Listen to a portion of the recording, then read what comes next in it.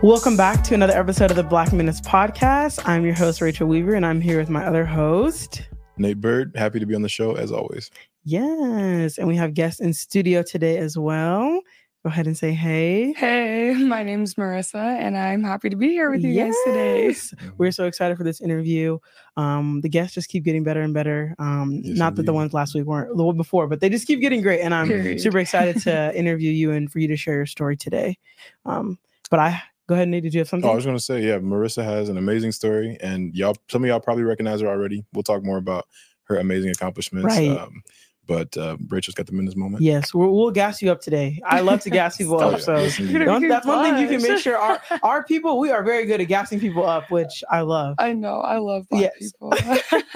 But this is, I have the minutes moment today. So the minutes moment, I don't even know what I even came in my brain to think of this, but I didn't know this information, and so I'm so glad that I did it. But the minutes moment that I'm doing is Mari Copeny. She basically was this young woman who lived in Flint, Michigan, and ended up becoming a big advocate to help them to get more funding for fixing the issues with their water. But her full name is Mariana Copeny, and she was born on July 7th in 2007. She's now 16. But when all of the issues in Flint began, she was really young. So how she got her really the first famous situation she was placed in is she wrote a letter to President Obama to bring attention towards the water crisis in Flint. And that prompted a response from the president, which is kind of powerful. You know, this kid, it was 26. It was 2016. She's 16 now. Yeah. So she was crazy. 9? Yeah, she was 9. Yeah, let me do my math. Yeah, she was 9. So she just wanted to write the president as a little girl, and President Obama responded because he's awesome. I love the Obamas forever and always. That's my president. And so he responded. And he said, letters from kids like you are what make me so optimistic about the future. And then on May 4th, 2016, Obama visited Flint closer up to see the devastation of the people and what was happening with the water supply. And this contributed to nationwide awareness of the issues. And Obama eventually authorized $100 million to fix the crisis.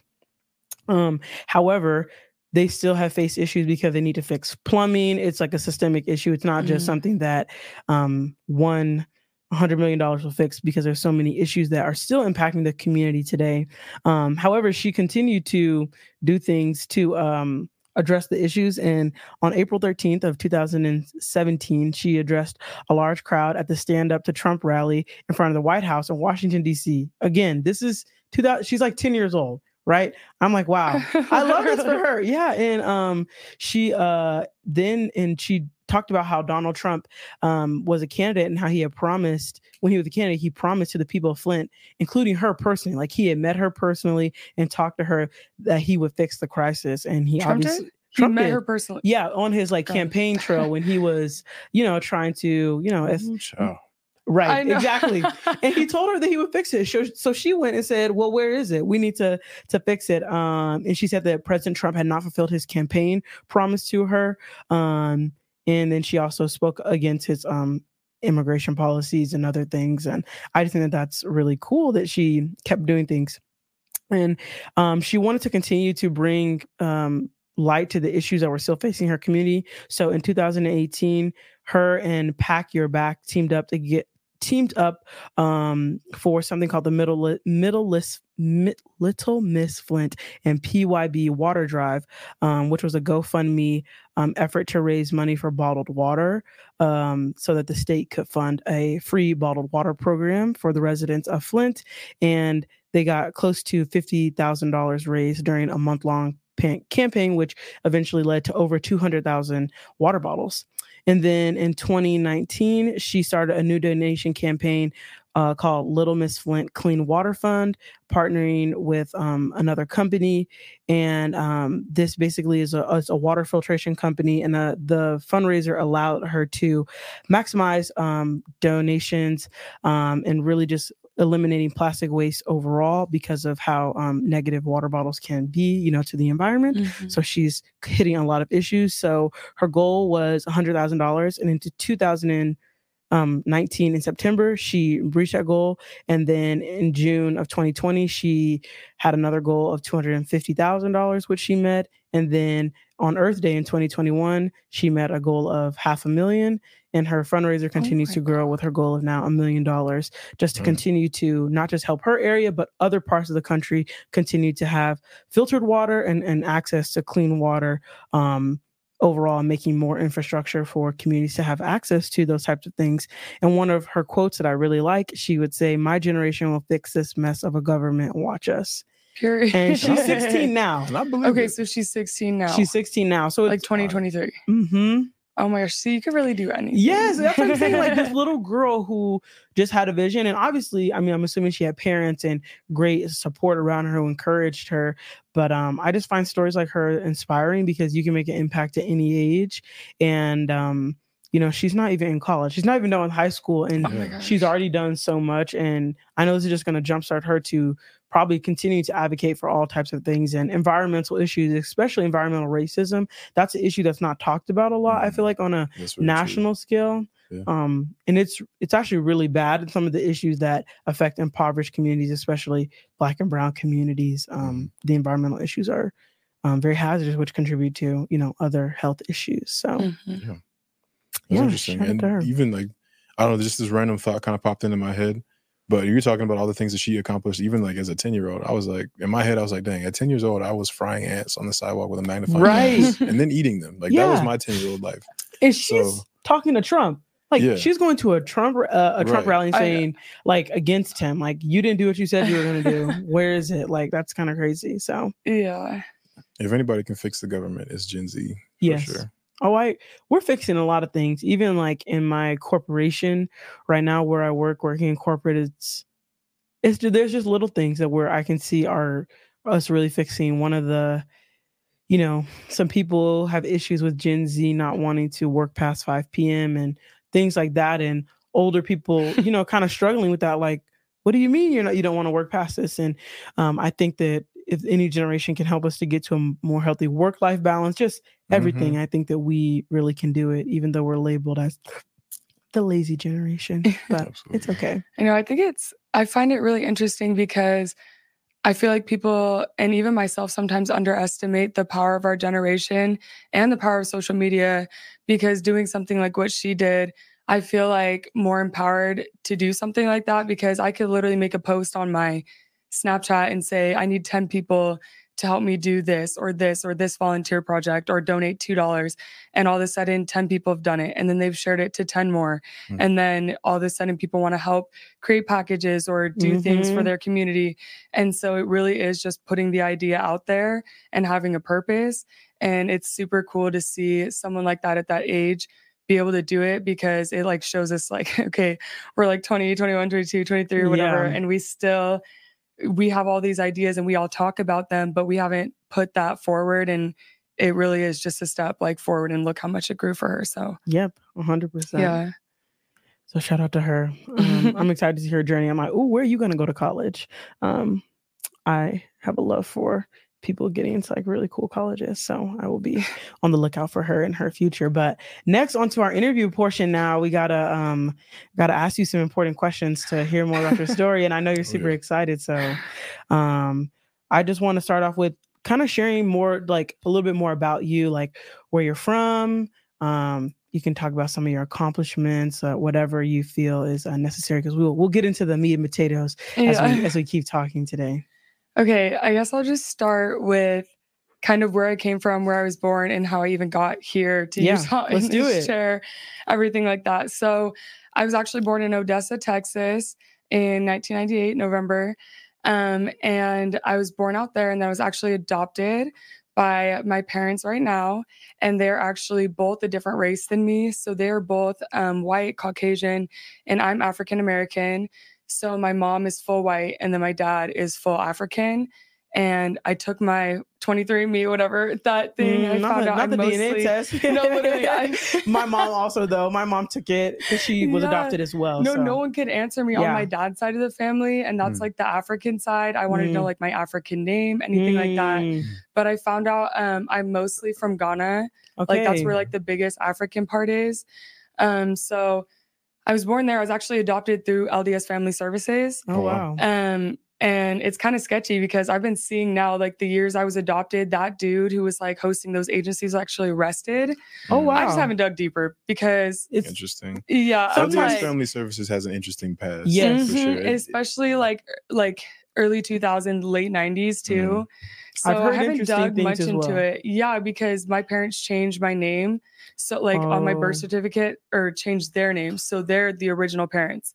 So I don't have my original parents' names on my birth certificate. Okay. Yeah. So it's just like there's a little bit of sketchiness between that. I just haven't dug deeper into it yet because I'm like, whatever. You need to be emotionally ready to be like, what is this? Yeah. Let me accept it and be ready to get to that point. I know. I was like, I'll figure this out in like a few years. Right. So I was adopted by them. They flew straight to Texas, got me when I was 2 days old, and they were currently living in Mesa, Arizona. So that's where they flew me back to and raised me until they got my sister, and she was also adopted. She was adopted from Las Vegas, Nevada, and she is half Caucasian and half Hispanic Filipino. Okay. So that is her ethnicity. And then, we lived in Mesa, Arizona most of our lives. Me and my sister went to like a plethora of different schools. So we went to charter school, private school, performing arts school, and public school. So wow. Whenever we were upset, we just moved. My parents put us into like a lot of extracurriculars. So like gymnastics, dance, singing, musical instruments. So I play 3 instruments, the piano, the cello, and the harp. Wow, I need to hire you for my wedding. She plays the cello and the harp. Okay, those are beautiful instruments. Yeah, I need to get back into it because I need to currently buy my own now. And harps are really expensive. Yeah, we got our first baby harp, and my mom's like, "Okay, you're too tall now, and if you want like a grand harp, you have to be like really in it." And I was like, "I want to play volleyball." So, they cost like as much as a car. No, I know. Yeah, it is expensive, but.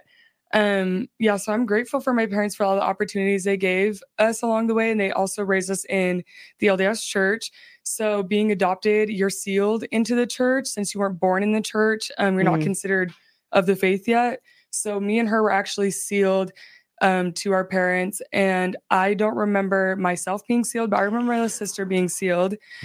And that we were raised Mormon. I went to Mountain View High School in Arizona, where I got into volleyball as in like 7th, 8th, 9th grade. Because in Arizona, 9th grade is freshman and it's high school. So everyone's together. I actually lived in Mesa for a year. Okay, yeah. So you kind of already know the vibes. I spent a lot of time in Tempe, in Phoenix as a child, doing stuff I probably shouldn't have, doing whatever in Mesa. And then one of the things we'd always do is come up to BYU volleyball camps, those like extensive 4-day sports camps they have up here. So we would come up there frequently before we even moved to Utah. And when I was like 15, we came up here for our summer as we normally would. And my mom, who usually stays every day at BYU volleyball camp with us taking pictures or whatever, she just disappeared. And we were like, okay, whatever. And she came back and she told us she was kind of like scouting out the area. She got her bachelor's at BYU. She used to work with a company out here and she was kind of talking to them or whatever. And I was like, okay, weird, whatever. And so we left BYU volleyball camp and we went back to Mesa. And we found out that both of my parents who worked for the same company got laid off for their jobs from their jobs at the same time. Oh, wow. And so the reason why my mom was kind of like lurking around in Utah is because she was seeing if she could get back into her job that she kind of had when she was here, like before she had us or whatever. And unfortunately for me, they actually like desperately need, so she's a speech and language pathologist, and they definitely need and overpay that position out here in Utah. And so literally it was within weeks, she was like, I'm taking the position, and she moved. And we were like, okay, we're just going to stay with dad. And then we were like, wait, we don't want to not be with our mom. And so we went out here and we tried going back and forth for like months. And eventually we were just like, okay, we got to get started. If we get started, it's August, like school starts. So we got to get going. So we just decided to get started. My dad stayed in Arizona to like fix up and sell the house. And then we got moved into Highland, Utah and started at Lone Peak. Wow. Yeah. So I started at Lone Peak, played volleyball there. I was like one of the only people on the freshman volleyball team, I think, when I got there, or was it sophomore volleyball team? So I got there my sophomore year and suffered through my sophomore and junior year before I was like, I can't do this. I want to go to Skyridge. They were opening that year. So this is 2018. So I transferred to Skyridge my senior year and played volleyball there, had a breeze. And then I went to Utah State and I played volleyball up there for one semester before I absolutely lost it up there. And ended up taking a little visit to the mental hospital before I realized I wanted to stay in Utah County by my parents and moved back, transferred to UVU. And I started a few semesters at UVU while also simultaneously being in the restaurant industry. I worked around managing 7 different Chipotles around Utah and then moved over to Topgolf, where I got into serving and events and training and then management and kitchen management. And then I was tired of Utah. And so I decided to start doing UVU online and moved to Colorado because I wanted something new. And out there, I decided to help my friends open up their new little restaurant lounge bar area so I could get some bar experience and stuff out there. And then some events occurred out there that ended up drawing me back to living in Utah and being around my family and friends. And I accepted a new position as a restaurant supervisor over 3 different restaurants. Let's go. In Springville, of course, Mormon County, believe it or not. Springville. Yeah, literally. That's deep down there. Yeah, because I left the church at 19. So I'm like, oh my gosh, not back into it. But so I actually really like it down there. And I'm just about to finish college with my bachelor's degree. Let's go. I do college online to manage working a salaried 9-to-5 position. And then I also model, as I say, one of my hobbies, but it's basically become like a job now. Oh, yeah.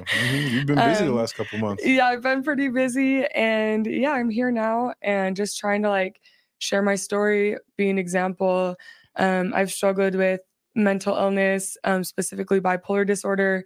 So throughout all of this is kind of something I've dealt with as well. So I like to educate people about different processes of that disorder, different therapies I've gone through, different events and how I handle them, especially in the modeling industry, in the acting industry, just in that high-paced industry in general, and just generally being confident with yourself. I don't know, stuff like that. Yeah. So that's what I'm here to do now. That's why I'm like really happy you guys invited me on the podcast. And yeah, I'm happy to talk with you guys because you guys are other icons that I feel like spread the same word and try to spread the same information and everything like that. So yeah. Thank you. We're thrilled to have you for sure. Thank you. So we want to like dive into everything. Thank you for like the synopsis. And now we want to kind of like get into it just a little bit. Right? I know. That's like, the meat and potatoes. Grand story.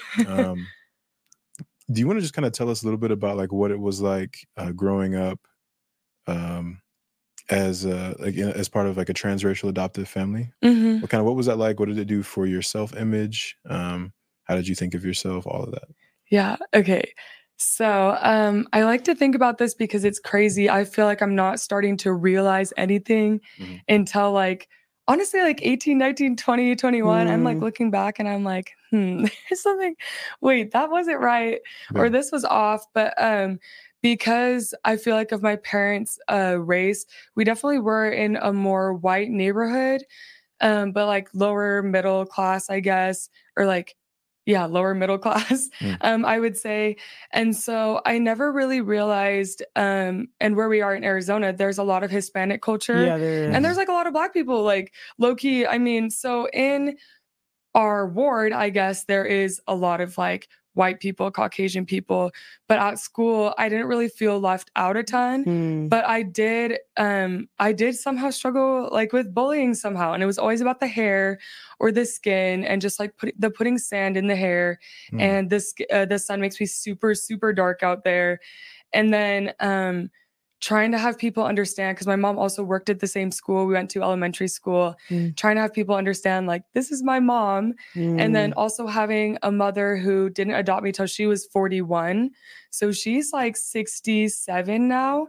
So having like an older parent too, when all my friends' parents are like 22. I don't know how old they were. No, yeah. Like, you know what I'm saying? So having them say this stuff about like, oh, is that your grandma? Or like, that's not your mom.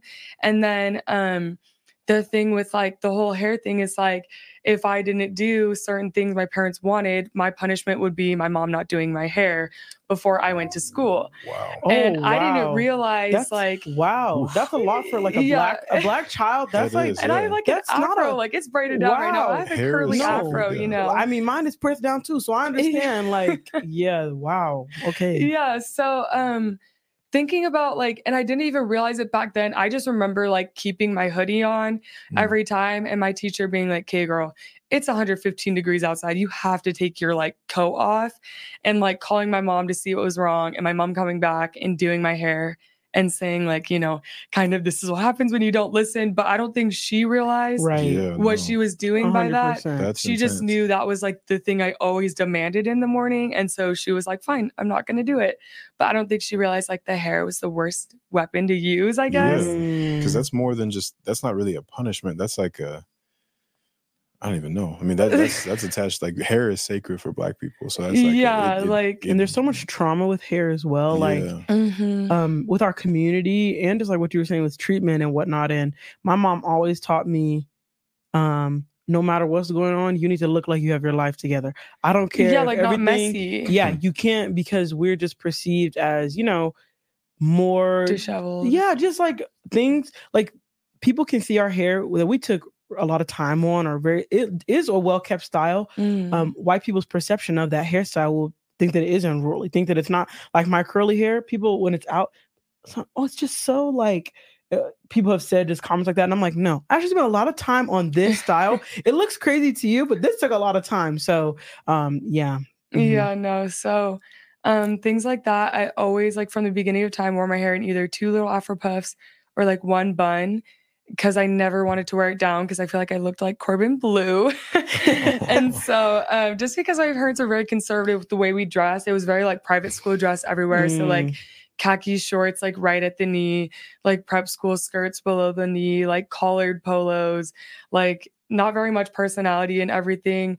And so I don't know. I feel like they implanted the tomboy in me. Like, it was on them. They're the reason I'm bi. That's what I tell them. Like, this is on you. Like, y'all did it. Yeah, literally. So I didn't really get to embrace like really much femininity. Like, I don't know if you guys know like about the Mormon church, kind of like how you're supposed to be very feminine. You're supposed to not like overstep like the man. You're supposed to let the man take care of the household. And from like a very young age, like even playing with dolls or Barbies and stuff, I was like, I don't want to get married. Like, I don't want a wedding. And like growing up, I was like, I don't want a baby from a man. Like, is there a way to make one without a man being involved?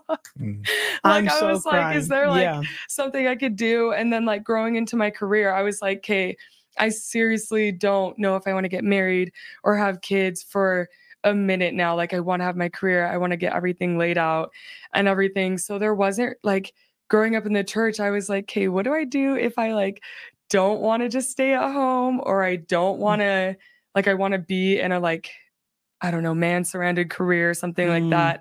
And so just trying to navigate that, being like 12 and like dealing with the different things at school and then the things at home and being Mormon, it was just like a lot. And I guess as a child, I was always that like attention seeking, very loud, throwing tantrums, very angry, like always kind of like that ADHD child. And so on top of all that, trying to grow into everything else was pretty chaotic, but it didn't necessarily feel like that in the moment. But like looking back, I was like, oh, this is what happened, or this is why I feel this way now, or things like that. Or talking to my parents about it, they're like, oh, we shouldn't have done that. Or, oh, we didn't do that, or something that I like very distinctly remember. So yeah, it was very interesting growing up. But as far as like living life and making friends and kind of having my own groups. It was so much fun. And I loved being in the sun. I loved always wearing a bikini, always wearing no clothes and shorts and just swimming, being in the sun, and just generally enjoying all the activities like my parents put me into and me and my sister into. So despite the church stuff, I'll always be grateful for all the opportunities they gave us, I guess, because I feel like being adopted, like it could go quite a few ways, but I felt like they definitely took on our kids are going to be stars one day. And so you could try and do everything. So, but in that, it also meant like, if we did it, we had to put our all into it, and it had to be like damn near perfect. And so I don't know. I always teeter back and forth with like, I'm grateful because I'm here now and I can do so many things, but it like now I struggle with like perfectionism and thinking about that. And so just like thinking about everything now, it's still to this day, I kind of like love-hate relationship with everyone and everything I did, because I know how to do a lot of things and I'm grateful for where I am. But at the same time, it's always been a lot of pressure my whole life. It's been a lot of stress, but it's been fun, and I'm here now. And so like, what is going on? I feel like that's growing up though, is realizing, looking back at life and being like, okay, I have immense gratitude for whatever situation I was in or whatever sacrifice your parents made, and then being like, dang. But now I'm seeing like my parents were not perfect people. And now I'm seeing like, oh wait, I'm seeing the way that now I'm kind of messed up and like feeling the impacts of your choices. You know what I mean? And it's a battle. But just because I feel like I'm going through the same thing, seeing like, oh wait, the way that I viewed, my relationship with my parent is just way different now that I'm older. Like I'll never be able to unsee it. And it's not a bad thing, but it's just part of growing up. I don't know if you resonate with that at all, Nate. Oh yeah, no, I agree. I think that, learning to kind of separate the good and the bad, or just kind of nuance your upbringing. I think that's a part of like maturing and growing up. I won't get too much into it, but I just recently had a conversation with my father where basically what I told him was that, when I was a kid, you made it abundantly clear to me that you were my father and not my friend. And now I'm telling you, we're not friends, but I'm grateful to you for being my father, and obviously he wasn't very happy to hear that for a plethora of reasons. No, they want to be friends now, and you're like, right. It's like, no, we have not been friends for many, many years. And now all of a sudden you're trying to be my friend. It's not going to work like that, not without a lot of like work. But yeah, I think that's just a part of maturing, is like realizing that there's good and there's bad. So, Okay. So I want to kind of get into the differences that you experienced. You had this experience, and I mean, you had your experiences that made you feel like, okay, yes, I'm adopted. I'm transracial adoption family, right? But now you're in Utah in a very different environment where there are less brown people when you're going to school, out and about, interacting and working and whatnot. And you're obviously older and at a more, I'd say vulnerable time. Just like later teenage years is just But I'm just curious, like, what was the biggest difference you'd say between, if you want to start talking about how Utah was and like what the biggest differences were between growing up here in your teenage years and then being in Arizona?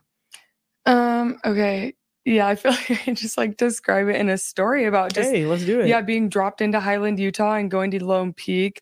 I moved here when I was 15 and a half. So right before I turned 16. What year would that have been? This would have been 2015. Okay. Yeah.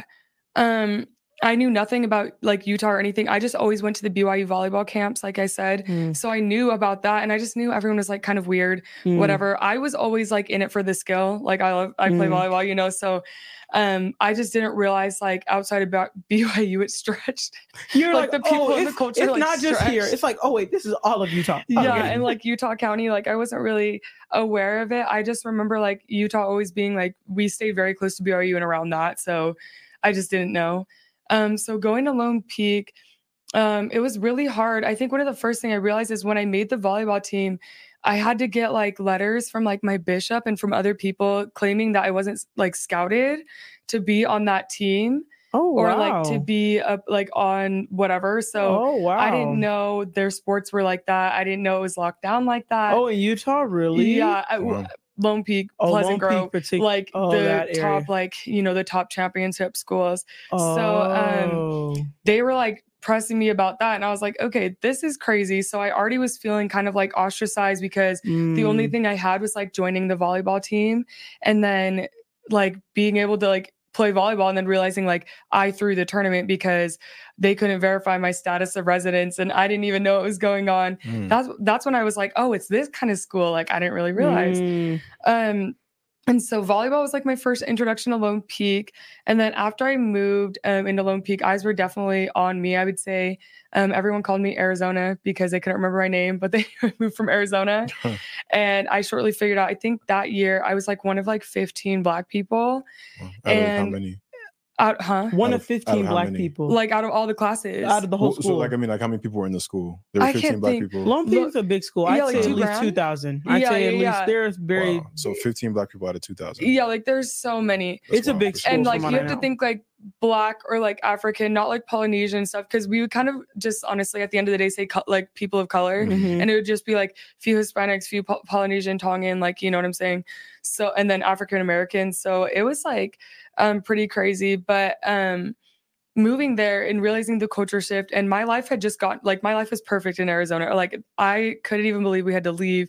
I couldn't believe we were going to Utah. I believe my mom picked it because she wanted us to stay Mormon and she loved the church. And I was just starting to be fed up with the church and with like her attitude around the perfection and everything she was kind of like expecting of us.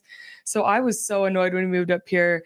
And then like, I don't know, like the anxiety and the ADHD and the depression just kind of started to settle in slowly. And then the pressure put on from our coach and the practices. I mean, she had us up at like 5 a.m.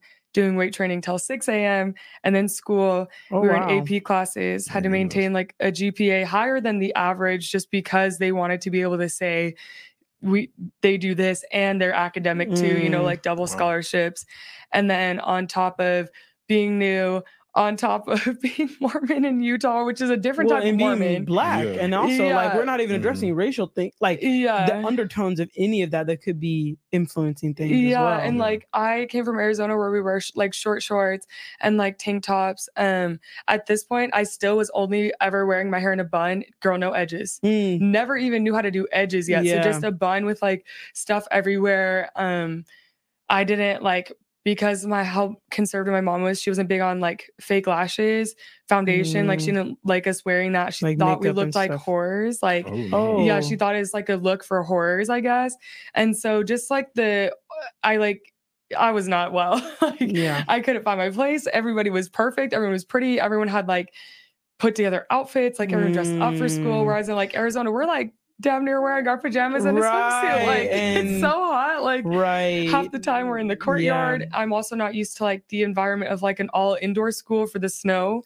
I'm not used to the weather. I'm not used to driving in the snow. And I'm not used to like the seasonal depression. And I'm not used to like everyone at the school I was going to wanting to end their lives. And so like coming into that, and then being there the year I was there, 2 people committed suicide. Because there was like 13 attempts, and that was literally of the years. Of course, it was the years I was there. I've heard that. We can talk more about that as you keep going, but I've heard that about Lone Peak in particular has extremely bad. I don't know what's going on in the soup there or what they're serving, because that's what I've heard about. Like they have like one of the highest suicide attempts and like rates. Yeah, literally in like the country. Yeah, the country. Utah itself has the highest rates of teen suicide of any other state, I believe. Like they're number 1 and number 2. They're like at the top. Yeah, and Lone Peak is that school from what I've heard. That's wild. Yeah. It's like if you're not in early, then you'll never be able to be in. Or if you do get the chance, like with volleyball, you have to like work twice as hard, I feel like, or prove yourself twice as much or everything. And so it was just so horrible. And dealing with all that led to like a lot of like thoughts of suicide and self-harm and struggles with me and like trying to attempt suicide and being in the mental hospital. And so I decided to leave Lone Peak completely and transfer to Skyridge because I just like couldn't handle it anymore. And it was honestly so amazing. Like there was way more Black people there. I met my group of friends. I met my 2 best friends that I'm still friends with to this day. And it was like a whole new eye-opening experience. And so compared to Arizona, like it's just so much different. Nobody cares what you do. Nobody looks like that at school. Like I don't know how to explain it, but nobody looks like that. Like nobody wears like I know what you're talking about. Like Utah culture is very. And I say this because people joke about like Black culture. You always have to look on point.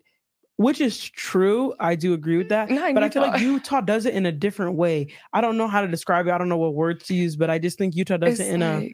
Because I feel like if you do it when you're Black, like, it's still fine. Like, people are going to be like, that's just you. You're not going to be looked at, like, terribly. Do you need to look on your best? You know, there are jokes about Atlanta and always popping out and looking nice. That I do think that is true about our community. However, I think it's done very differently than... like in Utah, where it's like you're like side eye, like scolded for not doing it. Versus like I feel like Black people they want bad eye if you choose to not like subscribe and do that. I don't know if you guys think or have any thoughts about that or whatever, but yeah. No, that's exactly like every other city I go to, like New York, Miami, whatever. I feel like I can be myself and like definitely they want me to bring out the Black culture even more. Like they were so mad when I showed up with my Utah white girl hair in Miami when I went to compete. They were like, where's your afro? And so, you know, I took out my hair and everything and I showed them and they were like, this is high fashion. This is the blah, blah, blah. But in Utah, this is not high fashion. This is messy. This is disheveled. This is distracting. This is something to make fun of or this talk is unattractive. about. Or looks not, like a boy or something like that. Or not seen as sexy even, right? Exactly. Like, and so it's so nice to like be able to travel because I feel like I can be a stranger and a new person and I feel comfortable wearing my hair out. And like here, I feel so nervous wearing my hair out. Like I'm just like, I don't even know. I can't do it. Like it's so hard. And I don't understand what like barrier or wall I crossed through where it like just like this state just like constricts me. Like I just don't want to answer questions or answer to anybody about it. Whereas everywhere else, no one will say anything. It makes sense based on your experiences. I feel like what you're describing, it sounds pretty traumatic growing from something that you felt. I mean, moving at that age would be hard for anyone. But all of the other aspects that were involved with your transition would just be like overwhelming. And again, the racial undertones, I can't even imagine what they would be like. I've been to Highland, Utah, Alpine, Utah. Like it's very, very white, very, very LDS. And I can't imagine what that would feel like for you coming into people that already have cliques and groups and feeling like like one of 15 out of 2K. Like that's kind of, you know what I mean? Like I can't imagine how that would feel. So you probably just have like unrecognized like trauma that it sits with you, that's why when you're here it feels like you just can't even do something different even if you want to. And a lot of people resonate with that, Black people who've lived in Utah. No, I agree. I think Utah, it hasn't. I've watched people kind of shift as they've left Utah. Like when you're in Utah, I feel like there's this version of yourself that for Black people a lot of times, but then once they leave Utah, that version changes. And I think that it's the racial undertones, it's the pressures to be and to act a certain way, especially if you are deeply entrenched in LDS culture. I think that also plays a role. One thing, and this is something I had seen other people do it, but I never experienced it myself until last year. I had just graduated from BYU. I went on a cruise with my wife for her birthday. And, you know, in Utah, I just had this feeling like I'm tired of white people. I don't really want to be around very many white people. You know, the ones that I do keep around, I want them to be like very genuine people who are honest with me. I can be honest with them. Right. And, you know, so it made me very wary with who I wanted to talk to, who I wanted to associate with. I leave Utah. I go on this cruise. And on the cruise, me and my wife, we had gone to like go get in the hot tub. We get there and it's just like full, like wall to wall with people we've never met, all white people, right? And like old white people. And I was like, okay, let's go. So we just jump in the hot tub and we're sitting there. I'm like cracking jokes with these people. Like we're like chopping, you know, chewing the fat, you know, talking with each other. And at the end of it, it's like, hey, it was nice to meet you guys. We all give each other hugs, right? And then I get out of the hot tub and I'm like, no, hold on. I wouldn't have done that in Utah. Nope. And I was like, what changed? Like it wasn't even a conscious thing, but I was like, what changed from here, like being on this cruise, feeling completely comfortable to be my authentic self around these people that I've never met before, to where I go to Utah and I can't, like, I don't feel like that you genuinely are scared, like fearful. And I think a lot of it, honestly, it has to do with the fact that people here don't present who they really are, like on the outside. I think people tend to be very fake, and so you never know who you're dealing with. And like sometimes you have to find that out the hard way, so it's better to just avoid it altogether. But yeah, it's wild. Yeah, I don't know. I feel like the thing where you say you're like seeing people leave Utah, every time I go on vacation, my Instagram feed like shifts for a second. And you literally see me doing like photo shoots in Utah versus like photo shoots in other like states and stuff. The hair they give me is different. The outfits they give me. And it feels like they definitely are more embracing the culture and bringing out features of the culture, where in Utah, it might be more dampening. And then like, I don't even know. I just find it so funny because, like you said, I feel like the one thing I always tell people when they're like, oh, I'm going on vacation or I'm leaving Utah, I always think back to like every time I visit Santa Monica Pier, it is so crazy how many people will just walk up. What are you doing tonight? What are you doing tonight? What's your name? Where are you from? Like, whereas here, like, there is nobody who does that. Like, it was so easy to find, like, it's so easy to find stuff to do everywhere else. Yeah. Like, on the weekend, you just have to walk on the streets in the city and you can talk, like, walk up to anybody and they'll be like, oh, we're going over here, or this club over here, or like this game is going on. But like out here, it like feels awkward. Like you said, to like walk up to people and be like, hey, where are y'all headed? They'll be like, why are you asking? Or like, why do you care? Like, it's not the same energy, you know? Yeah. And then there definitely isn't people like necessarily coming up to me or whatever. And if they do, it's because they think I'm like an athlete or that I'm not from here or don't belong. So are you lost? Or where have people said that to you? Bailey's daughter. Wait, are you what? Thurl Bailey's daughter. Who's that? He's like a basketball player. Oh, I don't know who that is. Oh, they've asked you if you were her daughter or you were his daughter? Yeah, they've always asked that. They always ask if I'm different BYU basketball players. Really? Volleyball players. Or they ask like what I'm doing here. And I'm like, living. Wow. Great, not great the living. That's a funny response though. Living. Exactly. He said, this is my home. This is where I'm living as a person. Like, this is not anything else more than that. So I'm curious a little bit more if you're willing to talk more about mental health and what that was like at Lone Peak, what that felt like in that environment, and then like transitioning to when you went to college and what that was like and what your journey has been like, just because I feel like mental health in our communities, and I feel like our community, the Black community, we're getting better. We're doing better, but there's a lot of work. Every time I have a conversation with my mom or my grandma, I'm reminded of that. But I just would love for you to share as much as you feel comfortable sharing for our listeners, just because it's just such a nuanced experience with all the intersectionality that you have. No, so I actually I'm very authentic about this on my platform because I'm like, I might as well be authentic about it. So if something happens, I am able to just be like, listen, y'all, like this is a moment, whatever. But yeah, since a very like young age, I definitely expressed myself through like anger and tantrums. And I was always very loud, very vocal. And my sister was always like the very shy, quiet one. So if something was like upsetted me, I always like let somebody know right away. So it led to my parents, I feel like, giving me like a lot of overly extra attention. And then it kind of like left my sister maybe like in the shadows because she like kind of kept it in. And I've always been the one to kind of like let it out. And I didn't realize, and all in Arizona, like we never went to therapy. We never went to anything with like our bishop. We never went to counseling, nothing like that. And I didn't realize until like I've been doing research in the adoption and like foster care system that like therapy with adopted children is absolutely essential, especially if they're like a different race than you, or like they have situations they're coming from that you can't exactly explain to them. And so it wasn't until we got to Utah that my parents entertained therapy. And it was because they saw how horrible the move was on us. I had like started engaging in like self-harm behaviors. I didn't know how to release my anger. I was like punching holes in walls, like doing white people. I'm just kidding. That's no, but you know, well, it's the half white in me. But I was like releasing my anger, breaking things, hurting myself. And I always had this mentality, like I never wanted to try and hurt anybody else, but like I would hurt myself instead. And just like crazy stuff like that, where I didn't know what was wrong, but I didn't know what to do. And I didn't know what else to do besides like kind of find something else to get my mind off the pain, I guess. And so that's when my mom's like, hey, you need to go to therapy. So of course she goes through LDS therapy. And I was like, it took like 2 points where I was like, oh, hell no. Like, I do not want a Mormon therapist. And so she found a different place that I started going to therapy to. And it was great there. I just kind of was getting into everything with them. And then I went to Utah State and I didn't know kind of like what I was going to do out there because school therapists are like not good at all. And so like I said, I only lasted a semester up there because like the mental health was like not well. That's when I came home and my parents actually like admitted me to a mental hospital at UVU, like the UVU psychiatric hospital or the Utah Valley, whatever.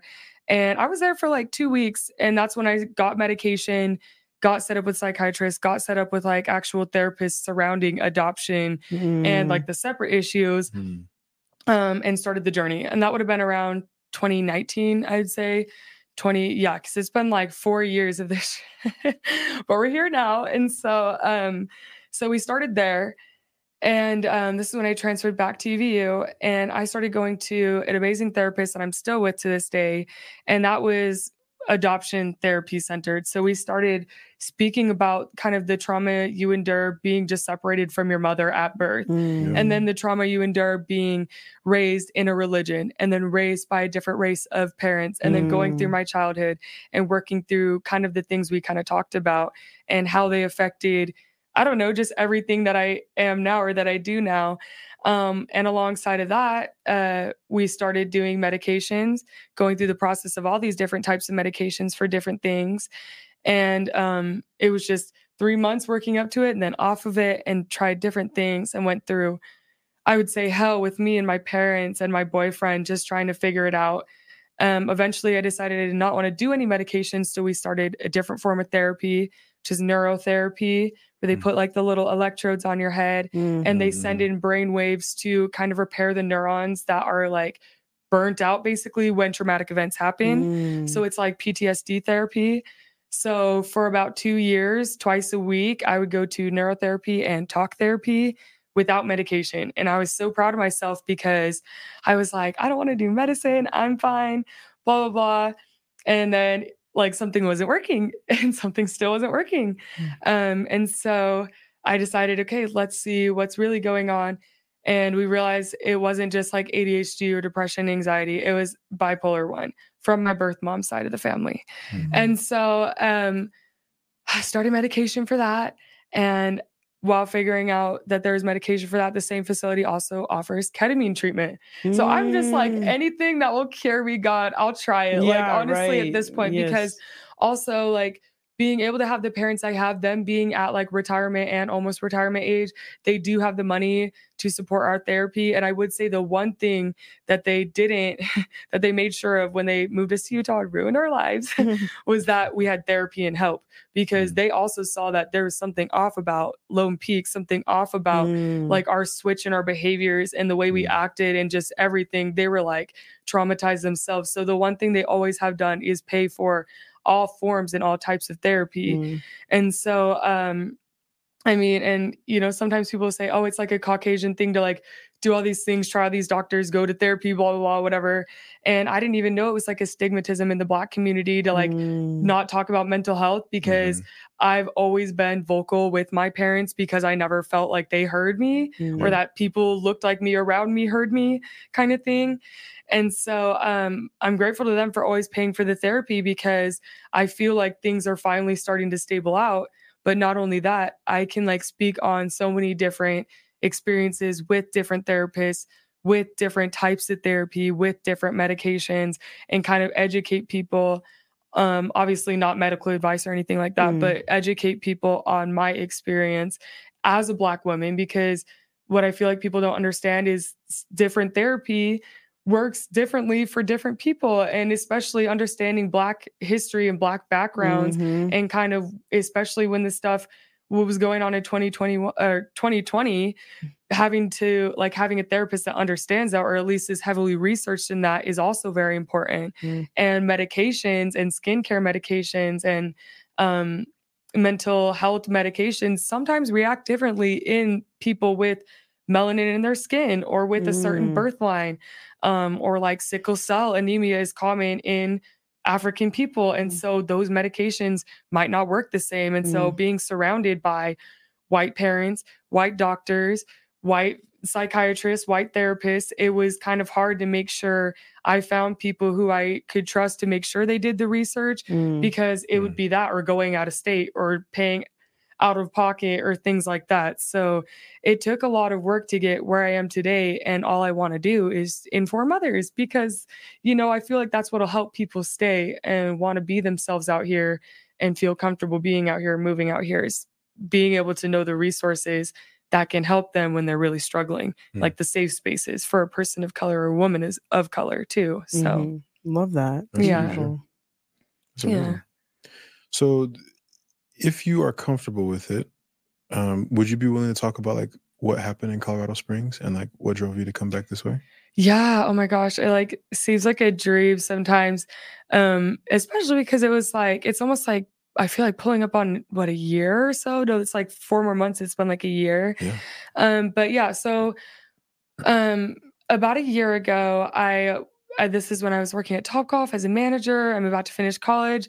And I was like, I'm just sick of Utah. Like, I feel like I still couldn't get a grasp, although I exceeded in college and in my job and in modeling. I still didn't feel like I felt like I was losing a sense of kind of the world. Cause I'm from Arizona. Like, it's fun. I was losing a sense of happy hour. I know what you're talking about. Like, I really do know what you're talking about because I felt that way. And I've talked to Nate about this even. Like, I feel like I'm more negative in Utah. Just for no reason. Being a Black woman here just makes me be more pessimistic, more negative. Like I was a happier person.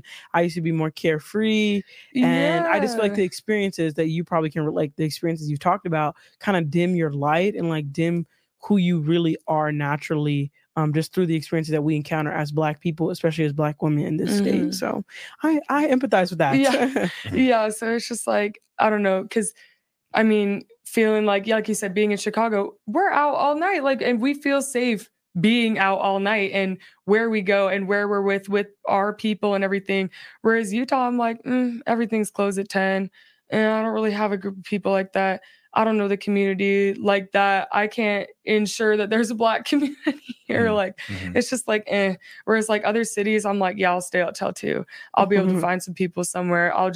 So yeah, it is really interesting. Like you said, you can relate. You're just like a little more like, I don't even want to try anymore. Yeah. When it needs to be us that goes out. And it's just like, oh, that's so annoying. Like, we need to be the culture, but it's like, but we can't do it all. I can't do it all. I can't do it all. That's how I feel. Yeah. I'm tired of being a pioneer, but no, literally. So, me and my boyfriend, we just like took the risk and we moved out to Colorado Springs. One of my best friends and actually one of my coaches at Utah State, he had moved to Colorado like quite a few years before, and we had kept in contact the whole time.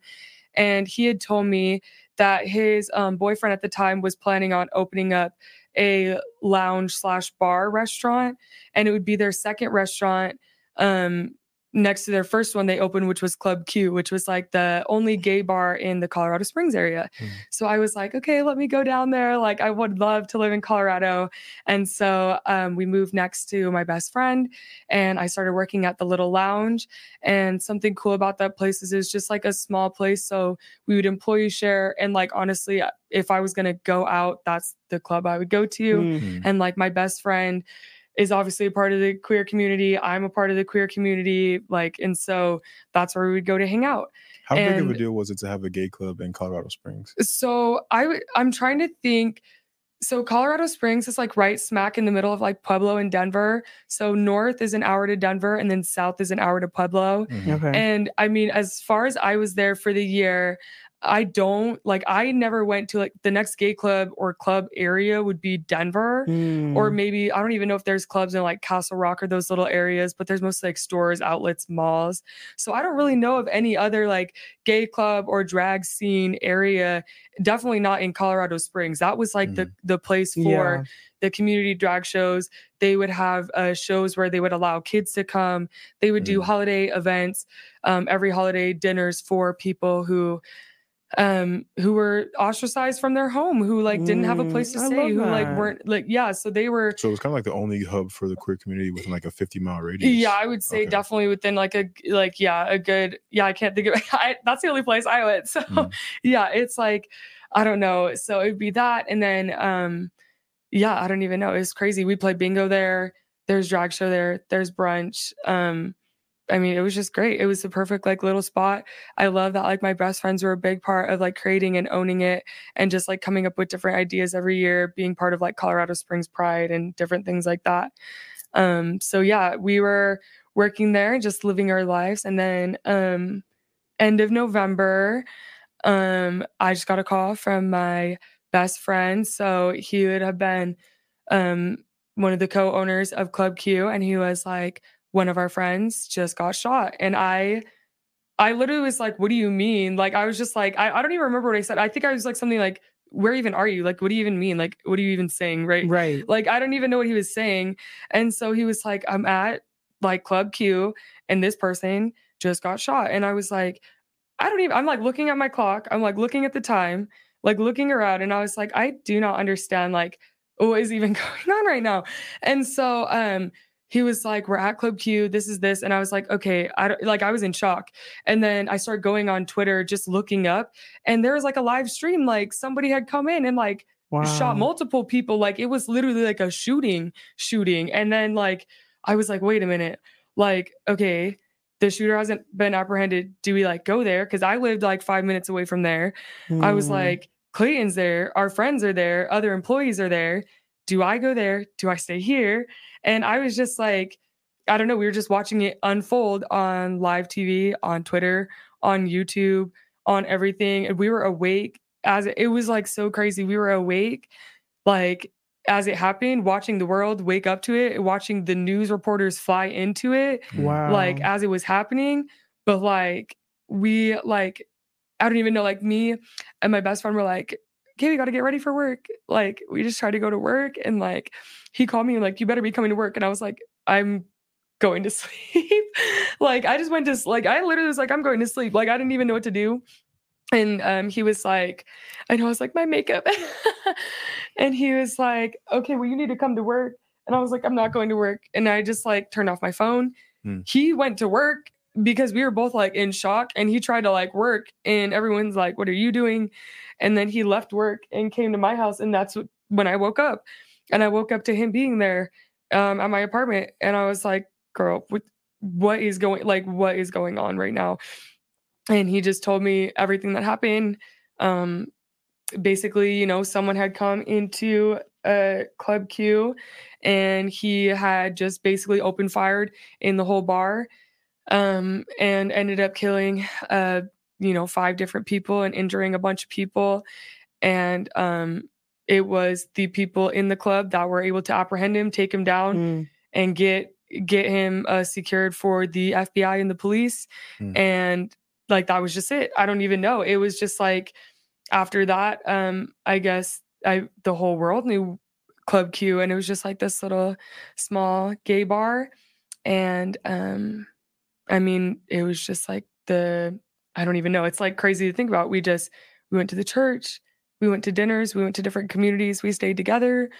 We, I don't even know, like people from everywhere were trying to like help out.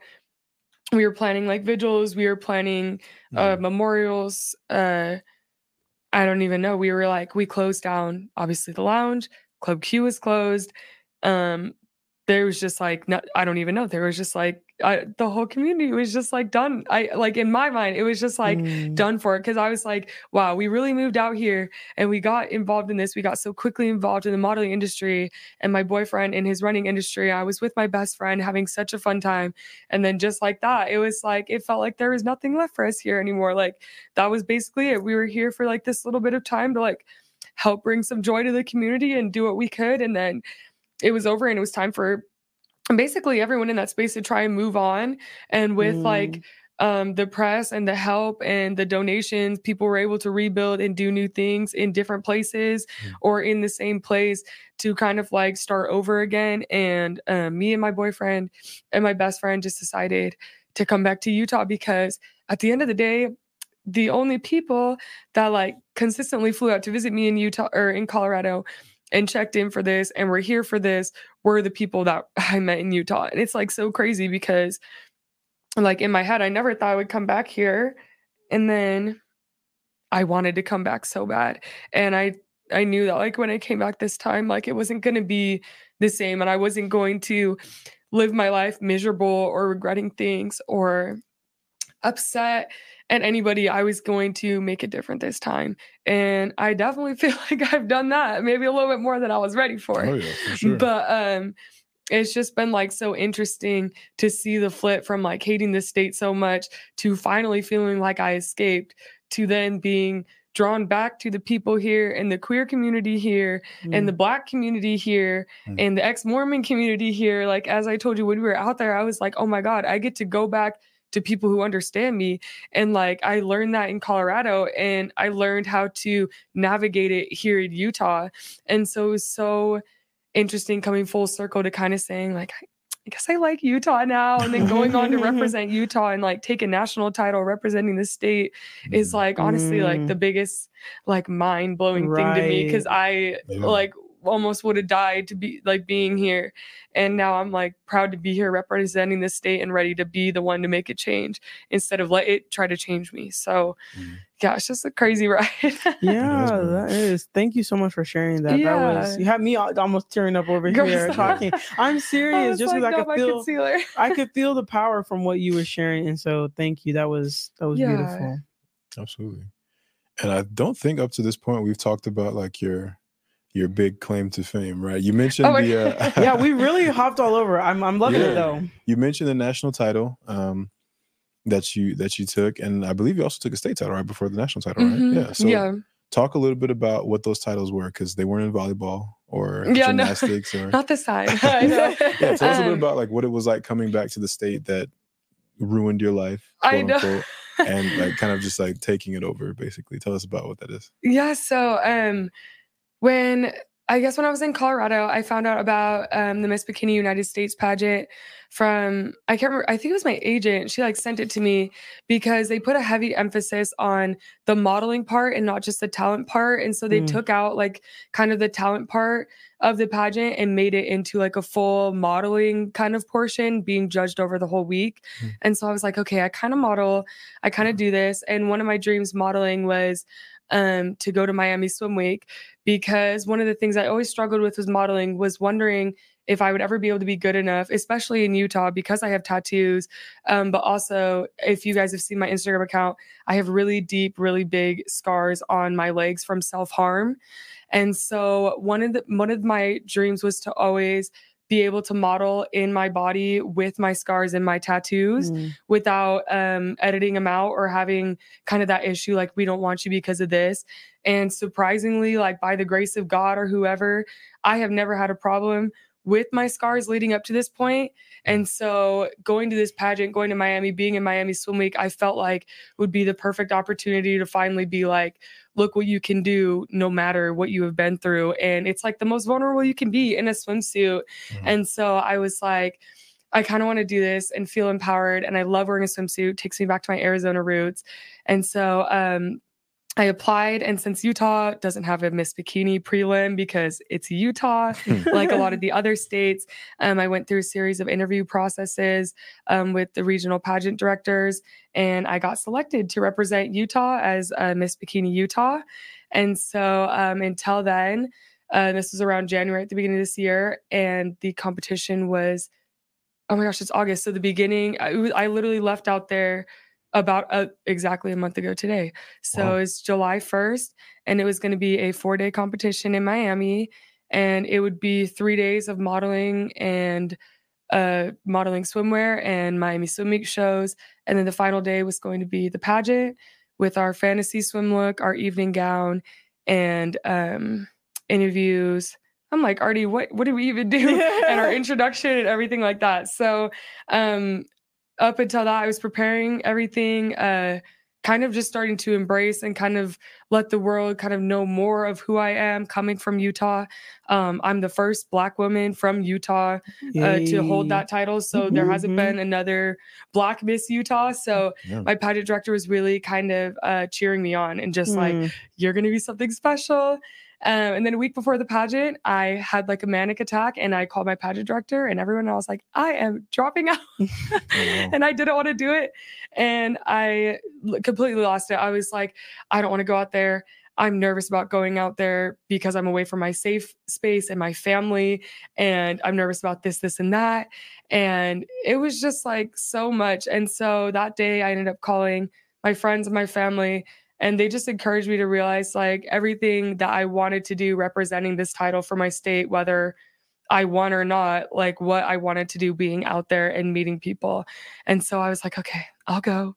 I'm going to do it. Sorry, I had like a crazy moment. Right. And then while I was out there, it was super crazy because the whole time I was out there, I never felt anxious. I never felt stressed. I felt like I was finally starting to come into peace and like being kind of like proud to represent Utah. It was kind of weird. Like I was kind of like the unexpected person to be there from Utah, and everyone was kind of like, what the heck? Not this Utah girl. Like you don't look like, and I was like, hey, I am from Arizona, but I am a Utah girl now. And so it was kind of interesting to give them a different perspective because they were looking for a cookie cutter girl from Utah. And so to give a bunch of other girls that perspective and teach them about the Black culture out here, because there was so many questions like from other girls around other states that were like, are you okay? You know, how is it? Who do you talk to? Who do you surround yourself with? What are the people that are kind of doing things to help? And so being able to be out there and just like kind of talk to people and educate people about the stuff we're trying to do in Utah even was like so much fun. And I had so much confidence doing it. And then I guess like the night of the pageant, I took the stage and I finally felt like, I guess for the first time in forever, that like it didn't even feel like a competition. Like I just felt like me. Like the whole time I had control over my looks, my personality. Like not once did I feel like I had to fake it or hide it like you feel like you have to in Utah. I don't want to cry because it's like weird to think it's like, oh my gosh, it's a bikini pageant. Like it's not like that. But like coming from the background I did and from everything I feel like that has like tried to take over and just be in the way. It was so nice to be from Utah and be proud to be from Utah and feel confident saying I was from Utah and know I was going to come back to Utah and do more things for my community and just feel amazing doing it. And then, I happened to take a title. So I'm your Miss Bikini Model United States. Ooh, and yes. And I just want to keep doing stuff like podcasts and interviews and keep spreading awareness and tell people like nothing can hold you back. No white people can hold you back. No modesty standards, dress code standards, religion, anybody. I overcame a lot of things and I want to teach others how to do it as well, while also learning from other people how to keep overcoming things so that as I travel, I can, bring some Utah to everywhere else, but also have people come in here and feel comfortable adding to our community, Love that. Yeah. That's beautiful. Yeah, that's amazing. That really is. Oh, wow. We made like a full circle of like your whole journey, like love hearing this. So like, we've gone through it all. And thank you again for just being so vulnerable and open and sharing about everything that has happened throughout your life. And so to kind of, as we begin to wrap it up, what would you say is the biggest lesson that you've learned just through all of the experiences? I know that's really hard, so I'll let you do 2 if you want, but some of the biggest lessons that you feel like you've learned just through your different experiences and different challenges that you've overcome. Okay. I would say one of the biggest ones is to probably not come at things with anger, but like a lot of peace and understanding and patience is so big for me. And it takes a lot to like exist and a lot of patience to exist in this place. And also with the stigmatisms of like the angry Black women or like the angry Black male, and being able to have that patience is so much stronger because we're able to sit here and educate people despite like all the arrows and the darts being thrown at us, which is like so much more powerful than like getting someone in the moment, right? So I would say one of the biggest lessons I've learned is to try and be patient and understand and know who I am and not let like rumors or gossip or like things that have happened in my past stop me from being me or from sharing with others and like being around others who help inspire these things. Another lesson I would say is, I don't know. I feel like there's like, I don't know. I feel like I gave a lot of mini lessons. Yeah, no, you're good. That's like, one. Let's keep with that. I just wanted to. I was like, I just know you did it. With if you want to share more, you always are. Yeah, like I never thought 7 years ago when I moved here that I would go through this many things, and it was so annoying, like truly. But at the end of the day, like everything I went through literally has made me be able to understand so many different storylines, be able to talk about so many things that have given me so many different platforms and things to participate in. And ultimately, sometimes I struggle back and forth with like, I don't even know if I'm living for me yet because like I live for other people and what I can do for them. But I have to realize I can't do that unless I'm living for me first. And so 7 years ago, I was not living for me. And so now I'm sitting here like wow, I would have never, ever known unless I had patience and waited for myself and trusted myself. So yeah, that's another lesson I would say. Beautiful. Love that. Okay. That is amazing. I think we'll leave it at that. Leave it at that. Anything else? No, I don't have anything else. That was great. That's a perfect place to leave it. Thank you, guys. Okay. We'll go to our recommendations now that we told you about. So we'll go first, and you can marinate on what you want to recommend. Nate, you want to go first this week? Oh man. Where do you want me to go? Yeah, you can go. Okay. My recommendation for the week, you guys know I always recommend, like, I'm giving you a challenge to go do something. So it's more of a challenge than a recommendation. But just with us talking about mental health today and things like that, it just, in dealing with my own mental health things recently and how helpful therapy has been, I just recommend everyone to see what's available to you. I think there's a lot more resources out there than you think. And if you are struggling with anything, and whether it just be feeling sad, like there's a label to things. And I think older generations make it feel like, oh, we're labeling everything and we always want to have issues. And it's like, no, we're just actually being diagnosed. We're actually caring for what's going on in the world and the weight that we carry as people and how hard it is to exist as a person in the world. Not adding on any other challenging circumstances each individual has. And so if you have health insurance, I highly recommend you calling your health insurance to seeing what your options are and seeing through your provider, like who you can get, a small copay for. Through my health insurance, my copay is $30.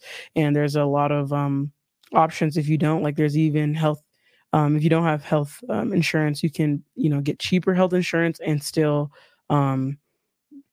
like online, I think like Obamacare or something, you can do through that, like you can get health insurance and you can see a therapist through that, even on a small rate. And there is like free therapy options.